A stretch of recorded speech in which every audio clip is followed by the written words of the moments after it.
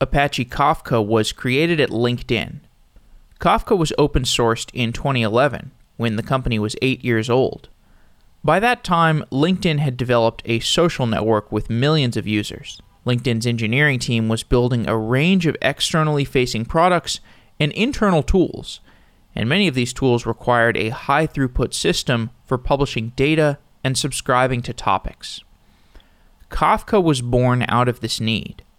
Over time, Kafka's importance within LinkedIn has only grown. Kafka plays a central role for services, log management, data engineering, and compliance.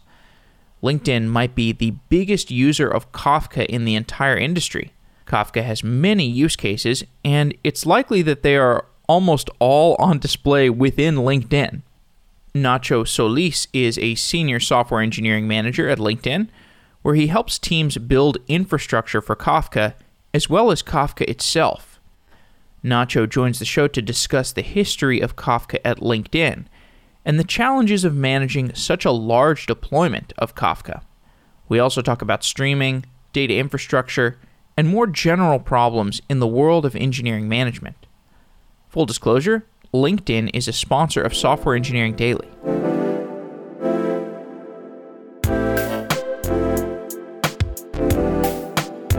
Nacho Solis, welcome to Software Engineering Daily.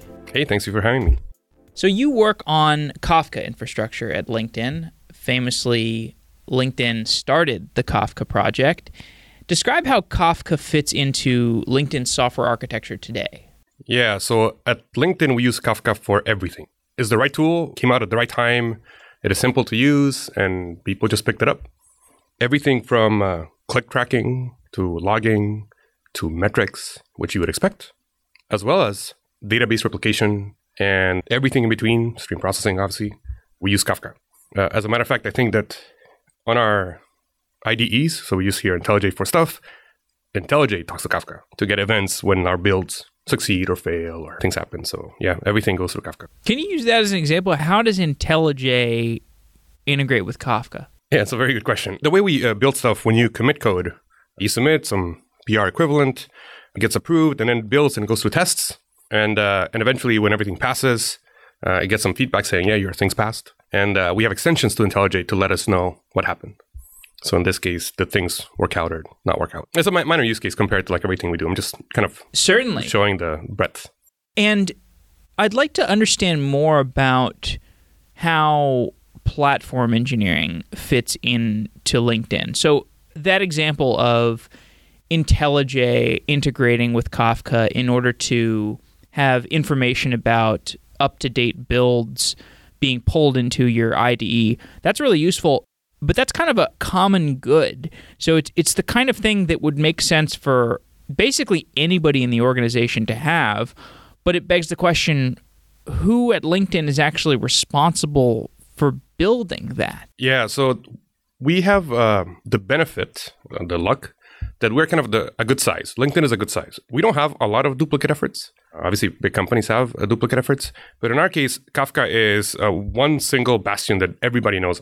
So whenever you're building a system, whenever you're building some platforms or some tooling, or you're thinking of creating a new part of our infrastructure, if you need to do anything that is not necessarily real time, but it can be asynchronous, it can be near real time. You're like, oh, how am I going to do my inter-process communication, right? Or like my communication between my microservices, and Kafka is just the thing that's going to come up. So that spans, like I said, all the way from inside, you have some large new database you're building, and internally to your large distributed system, you need to communicate, and you might as well use Kafka inside your system. Or you're writing some tool, and you need to produce something that may be ETL'd or maybe consumed by another tool, and you put it into Kafka, so everybody knows. So it's very common for this to be a thing that everybody is your hammer, right? You can use it to hit anything. And you're on the Kafka team at LinkedIn. So is that the team that built the IntelliJ plugin, for example? No. So my team is in charge of building, running, maintaining, supporting Kafka. So my team runs the clusters. My team runs the base clients, the slightly higher abstracted clients, REST proxy, that sort of stuff. So other teams just produce and consume from Kafka. How many people are on the team that's entirely dedicated to Kafka at LinkedIn? So we're about 25 devs and about 10 SREs. Why does it make sense to have 35 engineers working exclusively on Kafka infrastructure?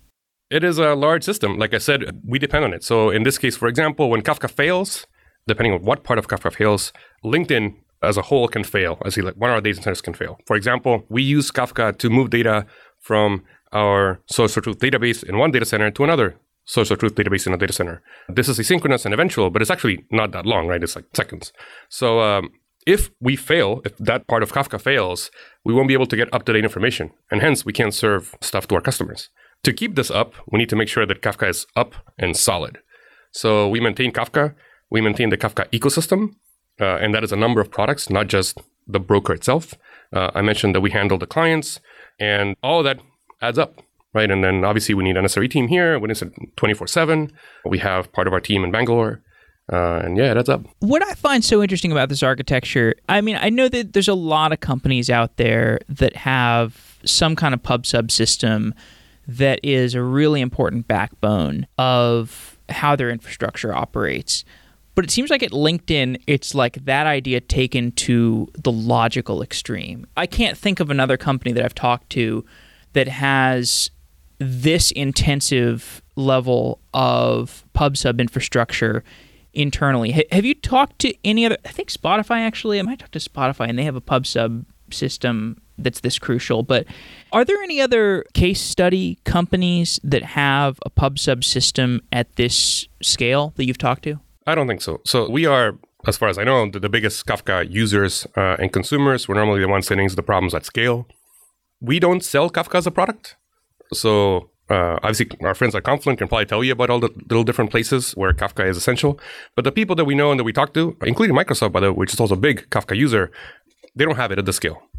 So for us, it was ingrained in the culture and the engineering culture.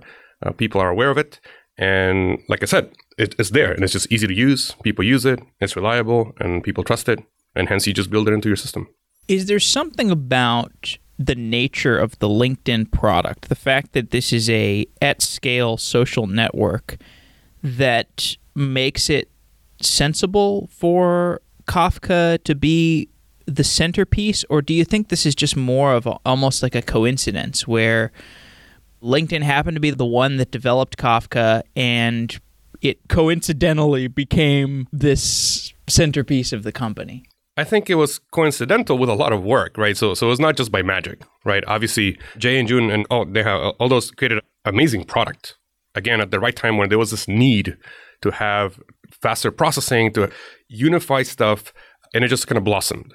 Now, in the case of LinkedIn, it unifies some of the philosophy and culture. And I know other companies do similar things. But there was this discussion in the past on, or at least it's this way to frame the problems. What is your unifying waste of an engineering large ecosystem? You can imagine having APIs that evolve, but you can also imagine having data that evolves and you can like handle data one system or another. So Kafka allowed the creation of this federated infrastructure where you just put the data in, you're a producer, you may not know your consumers. Consumers may come up later, right? So mixing Kafka with that philosophy just kind of like made it work out. And that allowed us to continue working on Kafka, making it stronger, making it better. And eventually new use cases came up. And those use cases forced us to extend Kafka to then do that next use case, right? Of having low latency or having now, for example, thinking of Kafka inside of another system, right? It's not exposed to anybody else. It's just like inside a system. Now you can think of it as a very strong IPC between your two components, right? So in one of our systems, for example, Venice, which is a derived data store, it replaced our old system, Voldemort. You push data into Kafka, you consume data into Kafka. It's kind of similar Tapa kind of architecture stuff. And they create and delete topics on the fly. It's kind of just an API, right? For them is an internal part of the component. So luck, perseverance, good work, being able to see what we have to see. I mean, not that we're perfect. I can obviously, as a leading kind of Kafka team here, I know most of the parts where I wish it was different and I wish we could improve. And we're working towards that, right? Like so, what? What's an example? Oh, scalability for us. So I don't think every other company hits this problem, but in our case, we hit scale issues. To give you this is going to sound a little bit bad, but let's say we have a cluster, it has n number of nodes.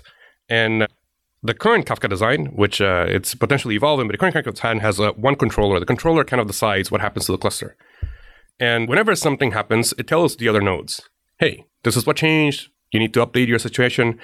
This is done via communicating some state to the other nodes. this state can be potentially large. And if the number of nodes are large and the state is large, there's a lot of information that has to happen. That may, in some circumstances, be printed out in a log line. It just so happens we had a situation where log lines for us were 100 megs each. Jeez. And we had many nodes and a lot of states, and that caused us to run out of memory, right? For printing a log line. Now, I don't think a lot of people hit this problem, right? It is just the nature of this particular large cluster that had a lot of things going on. What'd you do there? Oh, we didn't print the log line.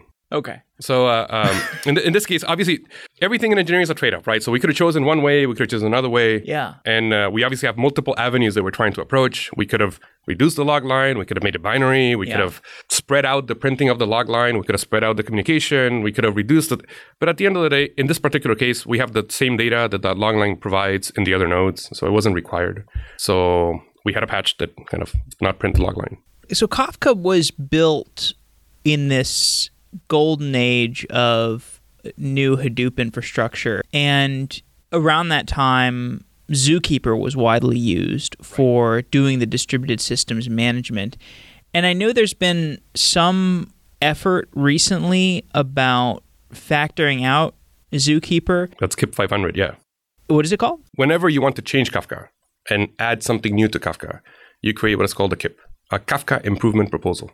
Hopefully I get the acronym right. And those get numbered and get discussed by the community. Proposals are made. Eventually, they're approved. They're kind of design docs, right? They're community design docs. And once they're approved, somebody starts working on them, and you continue designing. So in this case, that one in particular, if I'm not mistaken, is 500. KIP 500 is getting rid of Zookeeper. What's the motivation for getting rid of Zookeeper? So Zookeeper, by the way, is I believe it's still Paxos-based distributed consensus implementation. Right. Yeah, Paxos or Raft, it doesn't matter. But it's basically a server, kind of looks like a key value store, and it is consistent and hopefully fast and is useful. It can be described as a lock server, I think. You can use it for a lock server. You can use it for a number of things. Also, a simple problem that once you hit it at scale becomes potentially an issue. So in the case of Kafka, Zookeeper acts as like the memory of the brain. So the brain being, let's say, the controller, but everything it knows is in Zookeeper. So whenever something changes, everything has to go in and out of Zookeeper. In the past, when Kafka started, Zookeeper was used for everything. So all clients would talk to Zookeeper, and the controller would talk to Zookeeper, the nodes talk to Zookeeper. So at some point, there is interdependency, and you can have like failures in one that cause failures in the other. Eventually, you have to protect one from the other. At some point in the Kafka 2.0, I believe, we open source upstream deprecated the consumers that would talk to Zookeeper, but it's still kind of in the picture. When you reach a certain part of scale, then talking to Zookeeper becomes an issue. There's a lot of updates that may happen. You have to communicate, you have to elect, and there's just an extra requirement that is not needed. Given that Kafka already solves all these problems, it already has to deal with distributed system issues, then would it be possible for just Kafka to handle this part and not rely on an external system? At least for us, Kafka is at the bottom layer of all of LinkedIn infrastructure. When we build a new data center, when we build a new thing, Kafka is the first thing that we try to build. Sometimes there's like this kind of funny loopy dependency to even the deployment tools, which normally talk to Kafka. But Zookeeper is our previous dependency, right? So Zookeeper itself is required. So if you remove one dependency, your system becomes hopefully easier to manage. I say that at hand waving because obviously that means that you now have logic inside Kafka that would have to. I don't understand how you would factor this thing out, though. Like, don't you need a lock server, you do. Consensus protocol to build a distributed system like Kafka? You need some part of the system to handle that part, to handle make sure everything is consistent, to know who is storing so that when you have a failure, you can have still your data. Yeah. I'm not familiar with the KIP 500 proposal exactly, so I couldn't tell you what the exact design is, but I can assure you that it is possible. Do you have any perspective on if Kubernetes has, or etcd perhaps, has made this stuff easier to build? Or So I myself don't know the details of Zookeeper, even as much as I use it. I mean, I know enough. Right. I know slightly less about etcd, but they're equivalent. So you could swap one for the other. Is the primary goal to solve this kind of use case of Kafka? Partially. So in this case, Kafka is just trying to make sure that it can act independently. In many cases, like I said, ours being a good example is Kafka is used to monitor our systems. That includes monitoring our Zookeeper installation, right, which kind of creates this like chicken and egg problem. Not everybody might have the same situation, but for us, it would be useful if Kafka didn't rely on external systems. Having said that, I'm still highly in favor of having modules and compartmentalization and being able to like separate the issues. KIP 500, we'll see how it develops and what it provides. If it helps us with scalability and issues, that would be great. Okay. That sounds like an entire show in and of itself. Not to go even further on this subject of why LinkedIn became a company that was such a heavy user of Kafka, but so just a very unique software architecture. I wonder if it also has anything to do with the fact that LinkedIn got started at this very distinct time, I guess, between, I think, when was LinkedIn started? Like 05 or 07 or something? Anyway, maybe 04, but somewhere around this time where it ended up needing to build large-scale systems, but it was before public cloud was a big deal. So do you think LinkedIn's unique architecture has anything to do with the fact that it was kind of a pre-cloud company, and it's one of these few at-scale companies of the Web 2.0 set, or Web 2.5, whatever you want to say, that was started pre-cloud, in this strange window where it built scaled infrastructure that was not cloud? It is very possible. So I wasn't here to know the exact details on when these choices were made, but LinkedIn had a slow start at the very beginning, right? And eventually it took off. Right. So by not a hockey stick growth company. No, Interestingly. It was not exactly. It's slightly different, right? So from that perspective, things were built, things existed. How we ended up deciding not to do the early cloud stuff. I didn't participate in those discussions. I believe you're talking to Kapil in another podcast.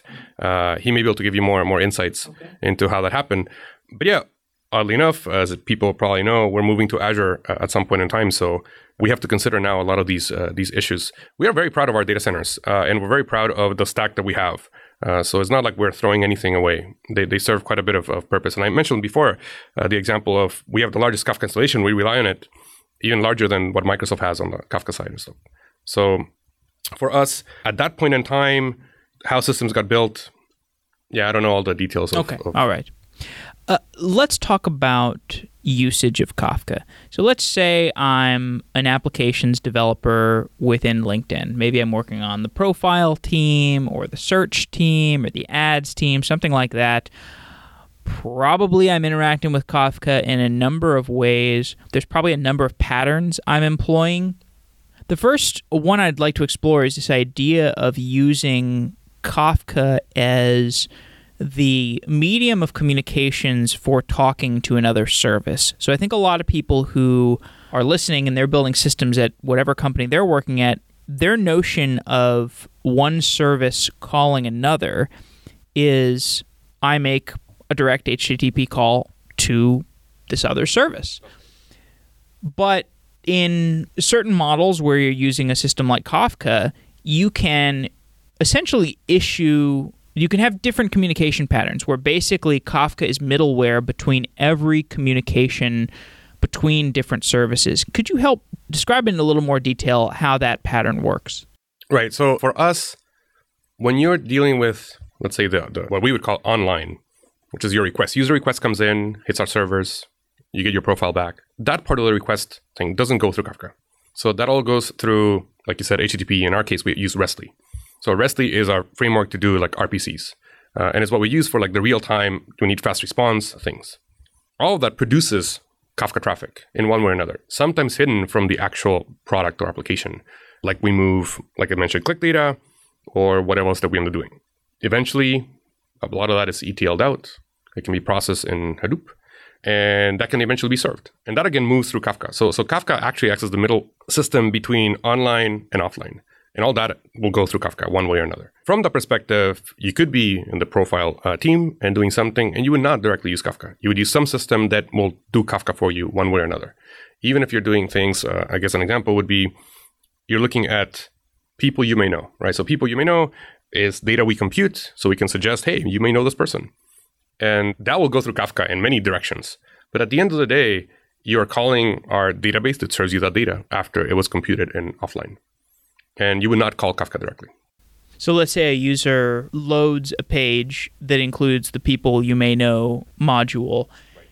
Does that mean that when the user requests the people you may know, there's some service that's going to get the data from the database and serve that to the user, but asynchronously, there is maybe an event that's written to Kafka that says... Many events, yeah. Many events. Yeah. Okay. And that database was populated by Kafka. Okay, right, got it. So is Kafka, is it like an asynchronous notification system that allows anybody to create and read events that describe the traffic that's happening across LinkedIn's infrastructure? You could think about it that way. For us, it's a little bit more structured. So in our case, all the click data, all the page views, all that generates data that goes through Kafka and eventually is ETL'd for analysis, right? And anybody can subscribe, assuming you have permissions, and we have ACLs and all that kind of stuff. But assuming you have permissions, you can subscribe to that data and then just start processing that data for whatever reason. There are many reasons why you may use this data. Things that happen that are transactional, like you go and you edit your profile. That communication that edits your profile goes to our database, right? Our source of truth. Internally, that ends up replicating via Kafka, but let's say that's hidden from you. There's a database that stores it. From that database, we output, obviously, change events. And then that goes into Kafka. And then now you can take actions on those events. Like something changed, like you change your title from X to Y. We build many systems, for example, that will then take actions on these and then augment your profile in one way or another. A good example is actually the way we do standardization of titles, right? So the example I like to use is you call yourself Java Guru. And that's what you put because we allow you free-form entry and you say, oh, I'm a Java Guru. At the end, when we're suggesting jobs to you, we're probably not going to suggest meditation. We're probably not going to suggest coffee. We will suggest software engineering jobs. And that is because some systems saw that you changed your title, decided that process this, and eventually said, you know what, that actually means software engineer with Java expertise. And then we augment your thing to be able to do that. And that is done because an event was generated out of the data that got changed in our database. There's a, quote, pattern that is sometimes mentioned in this kind of discussion called event sourcing. I don't know if you think this is a useful term, but maybe could you give a definition of event sourcing and describe whether it applies to this situation? Yeah, so I have to admit, I am not clear on what event sourcing encompasses. Okay, that makes two of us. Yes. Whether it is the fact of having multiple systems use the same event to deal different things, or whether it is a series of events that you can use to reconstruct something from the start, and you have all the events, so you can now backtrack or look at intermediate states. Replay. I am not certain which of those the term means. All right. But we do both of those. Okay. So our different systems will deal with this in one way or another, right? Obviously, we have systems that can replay stuff and construct state and go to intermediate states if necessary. And we have things where some change in the system is replicated to multiple systems downstream to take different actions. So both of those happen. Okay, so let's zoom in on just the subject of the word event. So event is a data type that describes a change that has occurred in the system. And if you took all the events that happened across LinkedIn, I think to some degree, it would describe the updates to the databases that are happening across LinkedIn's infrastructure. All of these events are getting stored in Kafka. To what extent do you need to keep those events? How long do you need to keep them for? Because if this event data is describing everything that's going on across all of LinkedIn, do you want to save all of those events? Do you need to keep them in memory? Do you want to flush them to disk at some interval? Could you just discuss the topic of event data? Yeah, I don't think your podcast is long enough to have this discussion, but let's talk about it for a little bit. Sure, yeah. If it was my choice, I would keep all events forever of all type and have the latest snapshot so I could do any computation at any point in time. That is not always possible. In the case of Kafka, Kafka has retention and is durable. So we store to disk. So Kafka will store to disk the events that you send to Kafka, and after some time, it'll flush them out and delete. By default, currently, we have a 4-day retention on new topics that are created with no specific settings. Now, we have multiple pipelines, but let's use that as a general term. It could be less, it could be more. We can configure it. At the end of the day, though, there are multiple reasons why you don't want to keep everything into Kafka. There might be changes that happen. It costs you money to keep all that data, which is not considered source of truth, right? It's only kind of temporary buffer. But apparently, for those that haven't worked in this area, it also has legal ramifications. Right? If you're a system that stores data, you have to comply with a bunch of regulations. And you try not to have all your systems have all these extra efforts that you have to go through. A good example would be things related to you need to retain data and you have a maximum of X number of days. In Kafka, we're going to delete it in 4 days.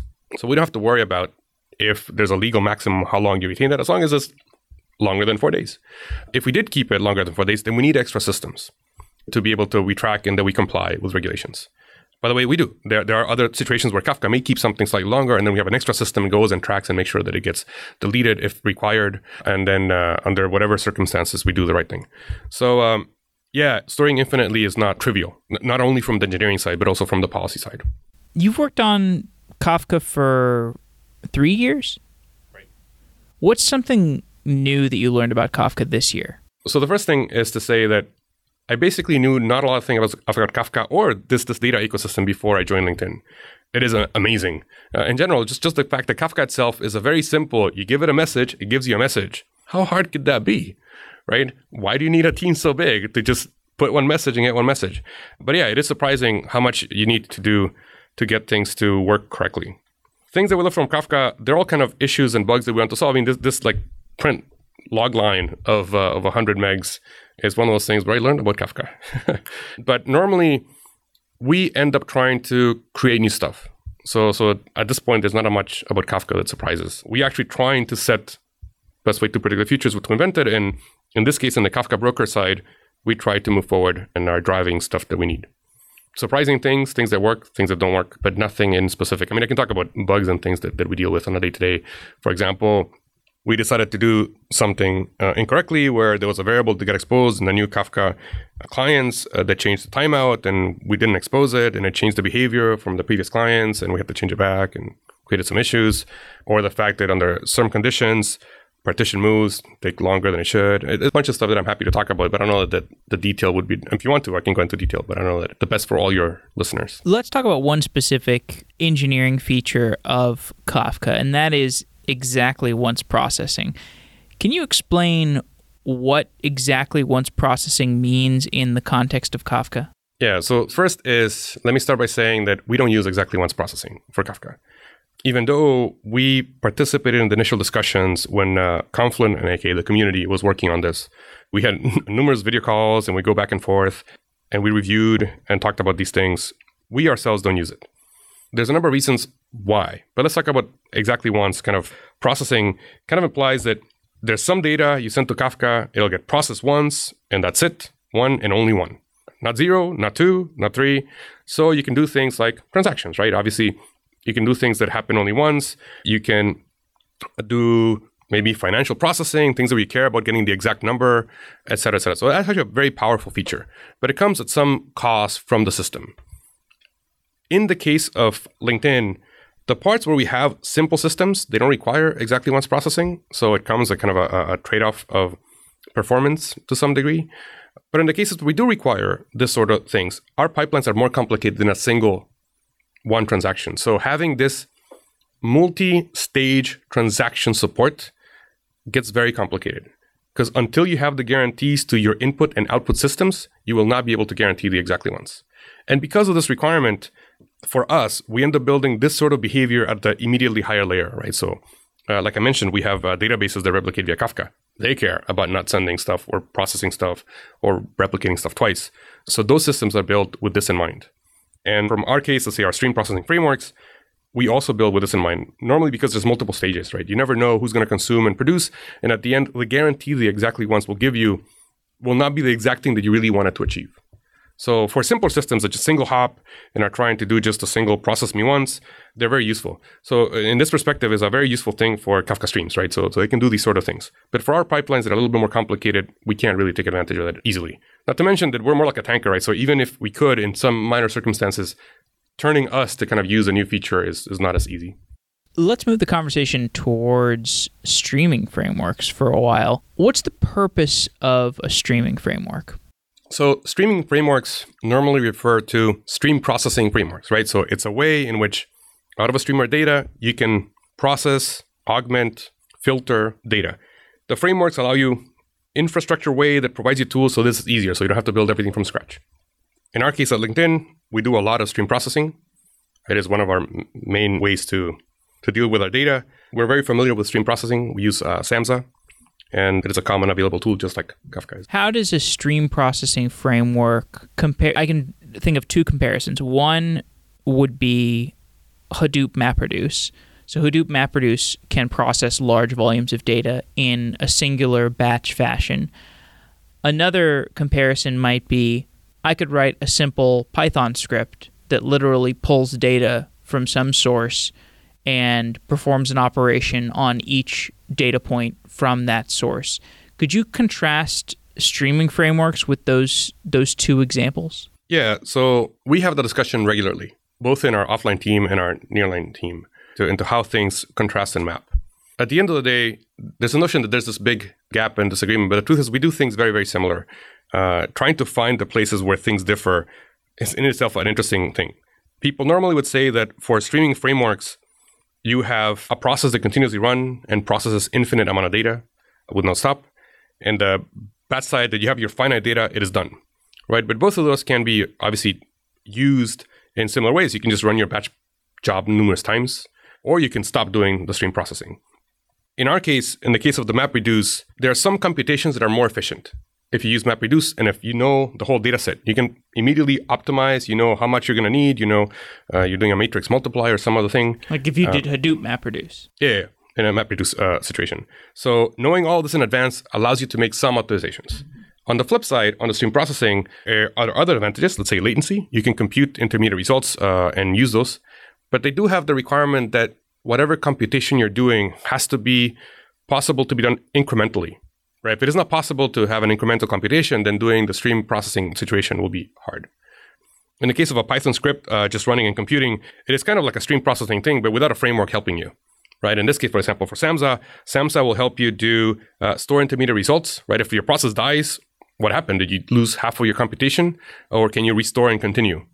Right? So stream processing frameworks will help you do all this. They'll provide you with a high level of abstraction, and you can write less number of lines of code, debug easier, because a framework will do all the hard lifting for you. All you need to know is like the higher level thing. The example being, if you provide an API, let's say in SQL, which is kind of the hot thing right now, you just write some SQL, and then the system underneath will figure out how to do everything else for you.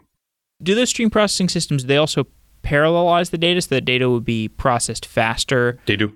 Yeah, okay. So the different systems will have different requirements, depending on how full feature your system is. By the way, all modern systems kind of like, they didn't copy each other, but they all kind of went in the same direction, right? They're all trying to make things easier. So in the case of SAMZA, but it'll be similar for Flink or things you do on Beam, the first thing that your system might end up doing is splitting the data in the right way so that your next computation happens correctly.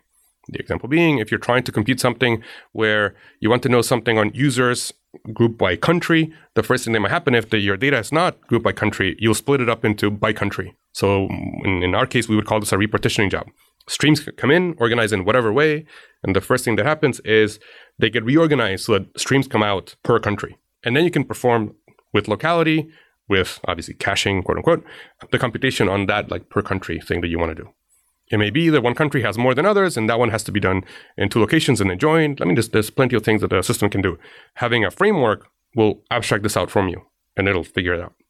My understanding is that Kafka is often used as a platform for storing data that stream processing systems are going to read from and write to. So you might have a situation where you've got all these raw events that are being created within Kafka, and you could have stream processing systems that are reading from Kafka, sucking in those events, processing those events, perhaps refining those events, and then writing them back to Kafka in a cleaned up fashion or in a materialized view fashion. Could you describe the interaction between Kafka and stream processing systems at LinkedIn? Yes, so what you described is actually correct. Our stream processing framework, like I said, SAMZA, uses Kafka extensively, but it is not Kafka specific. It can read off of Kinesis or obviously Event Hub, but it can also read off of HDFS. And the source of the data itself may not specifically matter. We can actually read off of like our databases, Oracle or Espresso, but that we do because we send it to Kafka and then we read it off. And then we use Kafka as an intermediary way to store any temporary results or between stages of the computation. We also use it to store, let's say, checkpoints. So we can like revert back, or we can kind of restore if one of our set of nodes failed. So Kafka is kind of integral of doing this like stream processing back and forth. Depending on the job that you're writing and the framework they're using, you try to optimize so not to have to redo work or not to have to go back and forth to Kafka a lot. But it is one thing that we do to be able to like continuously compute and then move forward. Like I said, SAMZA, which is the system that we use here, Apache SAMZA to be exact, relies on Kafka for a lot of the things on the internal path, whether we're doing, like I mentioned, SQL or some of the native Java APIs. It goes back and forth to Kafka. Do you have a good maybe example or use case of Kafka plus Samza in action that comes to mind? Right. So everything that I mentioned before kind of works. I mentioned, let's say this thing that you're trying to get a notion of, like the top view page at LinkedIn, right? And the top view page may be per region. And first, we will figure out per regions. But even just the top view page by itself is already an interesting thing. The data that comes into Kafka, because it's a lot of all web pages that are being viewed, may not be initially distributed by page that you're viewing. Or in this case, say article. Let's say you're looking at the published articles on LinkedIn. It'll be per like geographic region or per user or per what we actually distribute it, right? So we spread it out. But if you want to compute something per page, then you have to perform this computation of like dividing and calling all the pages, computing how many times this page has been seen in the last hour or the last 10 minutes or in whatever window you're trying to achieve. And then aggregating the data and figuring out what is the top one that gets viewed. There are multiple ways to skin the cat, right? So there's multiple ways you can imagine this computational DAG, right? It's a acyclic graph of getting the data that you want. The framework will calculate it for you. And then we output that out normally into another Kafka topic. And then that can be used to serve like content that we end up sending.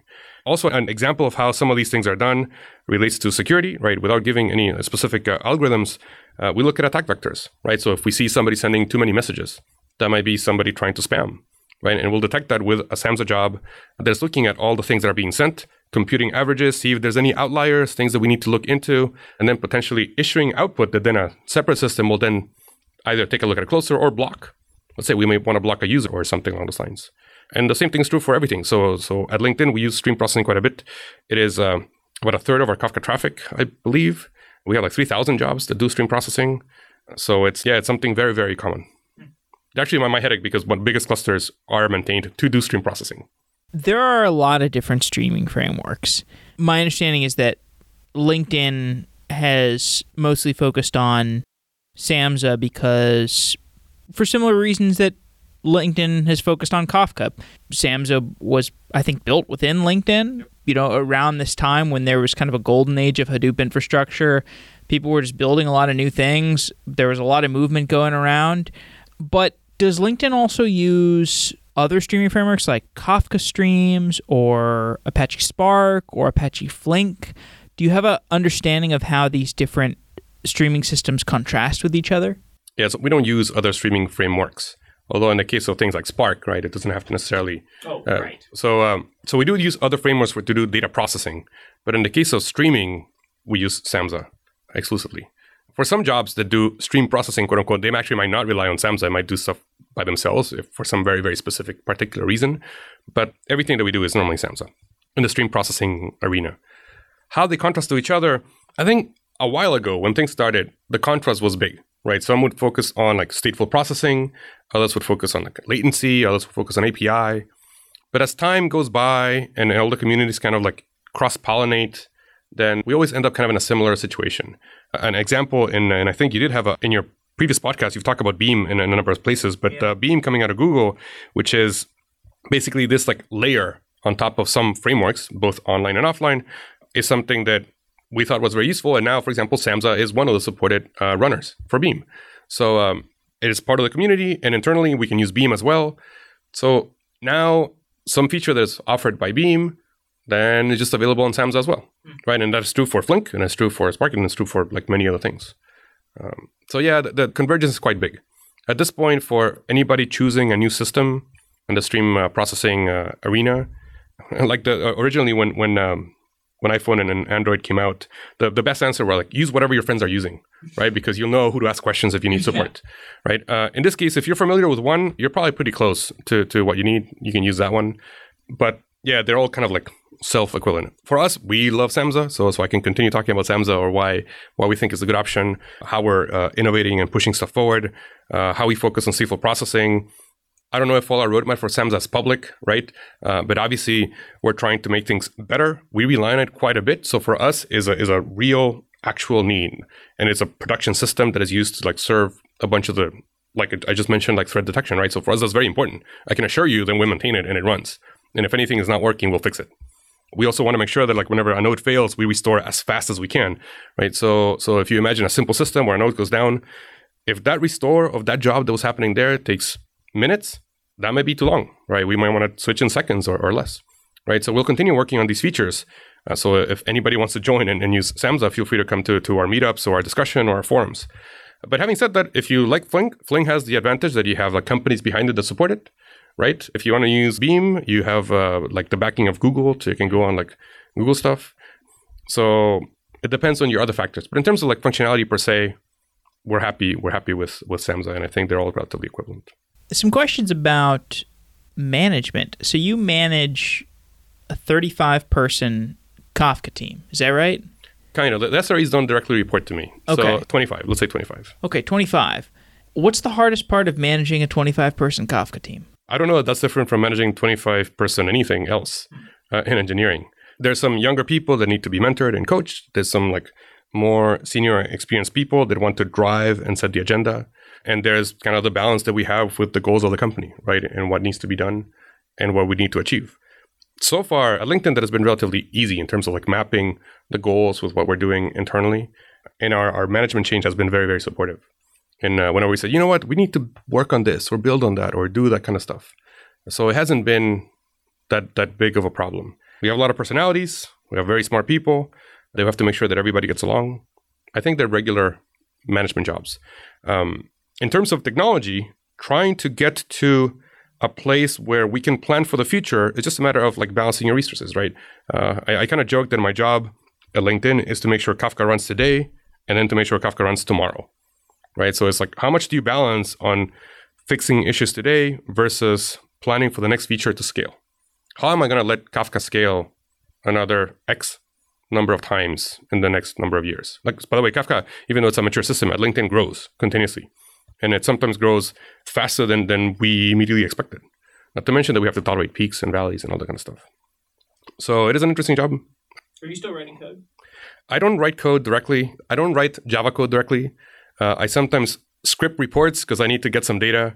I'm always teaching some of my younger engineers to kind of like do the shell more, even though a lot of people just prefer like UIs, which is kind of funny. I review code. And I review a lot of the designs. So you're asking because, you know, like my background is on the IC part. So I'd normally spend my time on design review more than code review, or for that matter, writing code. Was that a hard transition to make for you? Because I know there are some managers who have trouble giving up the keyboard. And it is hard. So I've been a competent coder, but out of my peers, I've never been the best coder. So giving up the code is not the harder part for me. I always wanted to achieve more than what you can do by yourself. So that always means working in a team. Here we have a great team that delivers, but they're very dependable. And we have a great charter. People know us. It is relatively good. Harder part is figuring out how to map the mundane stuff, right? There was a discussion when you think about systems, most of the people out there are not writing new code or new systems. They're making sure that the current code works well. Oh, yeah. Right? And that is something that we don't recognize enough. For sure. And I think it's something that both managers and engineers need to think about. Not only when you're doing and working on code, but also when you're writing new code. Highly likely, you're not writing code for yourself. You're writing code for somebody else to maintain, for somebody else to look and debug. So kind of helping all the young engineers do that is kind of one of the important things to do. This is kind of why I actually left the software industry, is because I really didn't want to maintain legacy code. You know, I just didn't like it. It wasn't fun to me. It was not to me. It was not. I was just told, this is what software engineering is. And I was like, maybe this is your definition of software engineering. Right. I don't want to maintain your legacy code. I've had some really interesting conversations with Facebook managers, actually, because I was interviewing a Facebook, actually the guy that manages the React team, the kind of the open source React team. And his team was very, very happy. And I was just trying to understand who does the work that's not fun. There's always work on an engineering team that's not fun. And to me, it does seem like a huge measure of a manager's skill to be able to allocate that work in a conscientious fashion and know that if you're allocating legacy work that's not fun to somebody, you are telling that engineer, look, I understand this is not the most fun thing in the world, and I want you to know that I recognize the fact that you are working through this not very fun process. Absolutely. So having that content conversation probably helps a lot just to start. And then achieving that balance is not easy. I try. I don't think I'm amazing at it, but I think at least we still feel like we're all in a team and we're all in it together. Having said that, what is boring for some person may not be boring for another. That's for sure. And as an example, even on not just code maintenance, let's say documentation. Some people actually like to document code. Some people love it. Some people like to do good technical writing. And I really appreciate those people. I appreciate when somebody on the team will come and deliver a good documented thing. And sometimes they love to do it, right? Of course, you can also go home and document and realize, hey, no, this code could be improved. And then you end up wanting to improve the code before the document. In the case of maintaining code, I don't think is that, maybe I'm a bad example. I don't think is that bad for multiple reasons. In the case of Kafka, first of all our problems seem interesting. Like when something fails, first we have to do detective work. It's like one a film noir, and oh, the node failed. Who killed it? and we have to go and figure out why it died. Was it poison? Did the other node kill it because it sended too many stones? I don't know. And just doing that investigation itself. It was the log message. So, I mean, we joke, but there's a sense of achievement when you understand what the problem was. For sure. Right? So getting to that point, I think is very rewarding. Second, the maintenance part of there's a bug. How do I solve it? I find it exciting. Again, I don't know that I'm a representative here, but it is basically trying to solve a problem given some constraints. The constraints are, you can't change the whole system. You're limited by this, right? So it's kind of like you're in an escape room and you have some limited options here. What can you do in a reasonable amount of time that is going to solve the problem? Maybe it's multi-stage. Maybe you need to find the immediate solution today to mitigate and make sure that site is up. And then you'll find the long-term solution that will do the right thing. And sometimes there's the long-term solution in 2 quarters and the long-term solution of you know what? When we rewrite this, we are never going to do this ever again. Zookeeper being a good example, right? So at the time it was the right solution and now we're trying to move away from it. Do we consider moving out of Zookeeper for Kafka maintenance? I don't know. Some people might consider maintenance. Other people might see, man, that is really exciting. Some of it will be maintenance. How do we plumb some code here, some there? There'll be some part that is exciting. It's how do we do Raft or Paxos or what else do we use to replace how Zookeeper does coordination? Do we use a library, a pre-existing open source library we can just load? Or are we going to write it from scratch? Do you really want to tackle the mathematical proof of correctness in the code that you write? Or are you willing to delegate and just use some library that somebody else did? In which case, then you have to debug the library. So there's a plus or minus. I don't know. I find it all interesting. There's still stuff that you have to deal that are mundane and it's just maintenance. And yeah, for that part, sometimes you just have to do it. And we'll distribute the work. We'll try to have fun. We'll celebrate at the end of the day. We'll celebrate and recognize the achievement when we got everybody to deprecate code that nobody wanted to use, but nobody wanted to maintain. And you force some team whose job was already working to change something even though they didn't want to. If you feel you're on the same team, I think you celebrate together. And if you don't feel you're on the same team, you all suffer together. At least if you feel on the same team and you're suffering, it's still good. It's when you don't feel you're on the same team and you're competing against your peers, right. where you come into this everything is horrible and it's not worth it to do that. When you make a improvement to, let's say, a Java client, a Kafka Java client, assuming that is work that your team does, let's say you just improve some failover case in a Kafka Java client. Do you go through all the code base in LinkedIn and update those clients, or do you send an email to every team that is consuming that client library and say, hey, we've got a new update? Yeah, were you prompted for this question? No. Are you doing this right now? Yeah. No. So at LinkedIn, first of all, LinkedIn, we have a process called horizontal initiatives, which is a commitment company-wide that some percentage of your time may be required to be spent on these type of upgrade tasks. So, for example, let's say that we have a library or we're deprecating Python 2. And then anybody that has Python 2 code will get notified, hey, you know what? This quarter or these 2 quarters, you have to drop it. Move over to Python 2 or whatever it is that we're deprecating. In the case of Kafka, we have a number of abstraction layers. Some people use Kafka directly and use the Kafka clients. Some people use our simplified kind of Kafka client, and we get to modify that code. That code, the client code, is something that then's available for anybody to pick up. What ends up happening is, what if I need everybody to pick up that new version because it has something that let's say makes our system more efficient, or in this case, migrates over? The reason why I mentioned you were prompted is because one of the big things that happened with Kafka 2.0 is the community decided to deprecate what we call the Scala clients, or old consumer. These are clients that relied on some Scala code, and they have some specific behavior. They don't abstract a lot of the internals to Kafka, to the user code, and it was the right thing to do for the community. So upstream deprecated these. We could not. Or we could not in time to deprecate that. So now we're going through this thing where we want to deprecate that code, and it'll take us a long time. And I'm happy to go into the details, but it involves a lot of help on our side from a system perspective to the people that use this old code to move to the new code that we've had available for a while, but it's non-trivial. So we're going to spend a lot of time helping them, live, right? Because the problem is that, again, it's a simple, you publish and you subscribe. But when you have a complicated system where now there's some service that is running 100 instances, as modern practices go, now you have things like you want to do a canary, right? And you want to test your new code. Does it work the same as your old code? Does it perform better, bad? So that means that we have to allow people to roll forward, roll back, roll forward again, kind of halfway, roll back, and eventually deploy the whole thing, then commit and switch things over. This is very involved. And it'll involve a lot of people on my team doing potentially mundane work, kind of helping the rest of the company. We do it happily because we want everybody to migrate, and at the end of the day, our lives will be easier. But it is quite a bit of work. So, to answer your question in a simplified way, we don't normally modify people's code, but we change our code, and then we support the migration of this new thing that happens. Sometimes we do the work for them, but not always. And as you can expect, we try to automate as much as possible. Well, you're not alone. This is a pretty prevalent issue in companies of LinkedIn's size.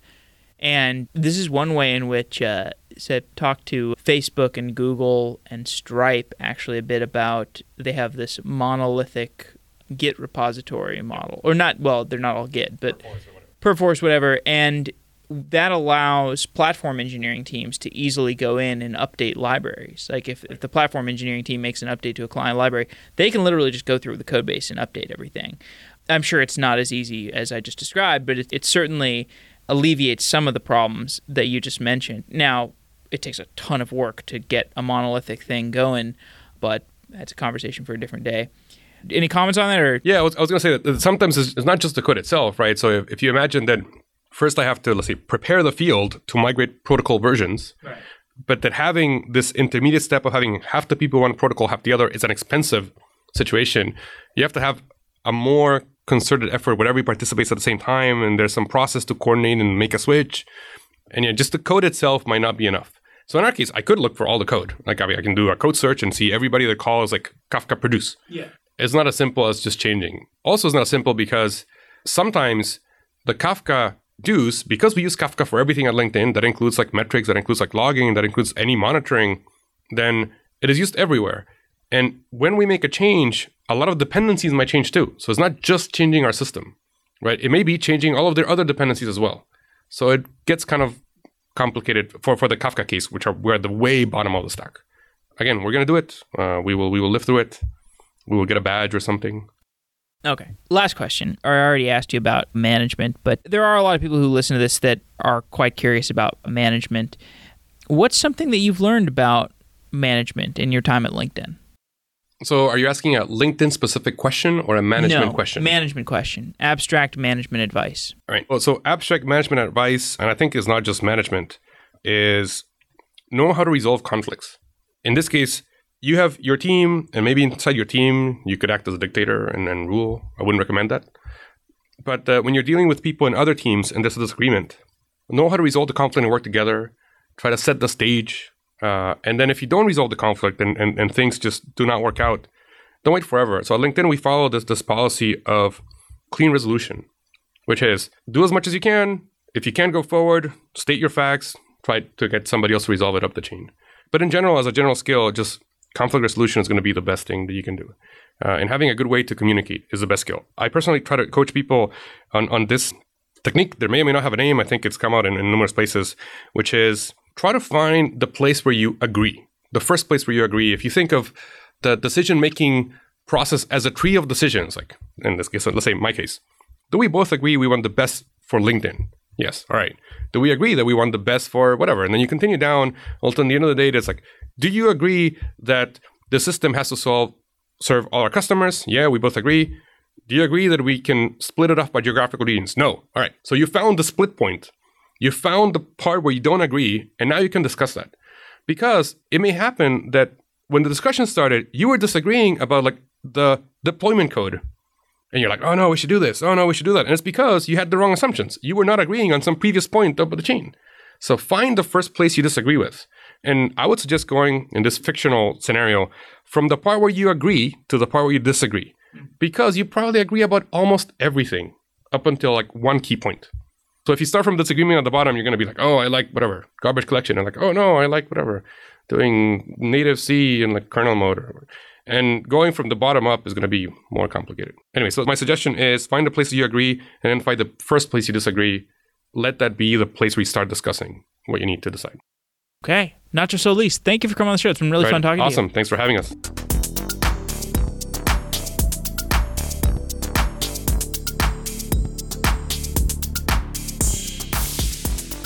LinkedIn is a software company with the goal of creating economic opportunity for every member of the global workforce.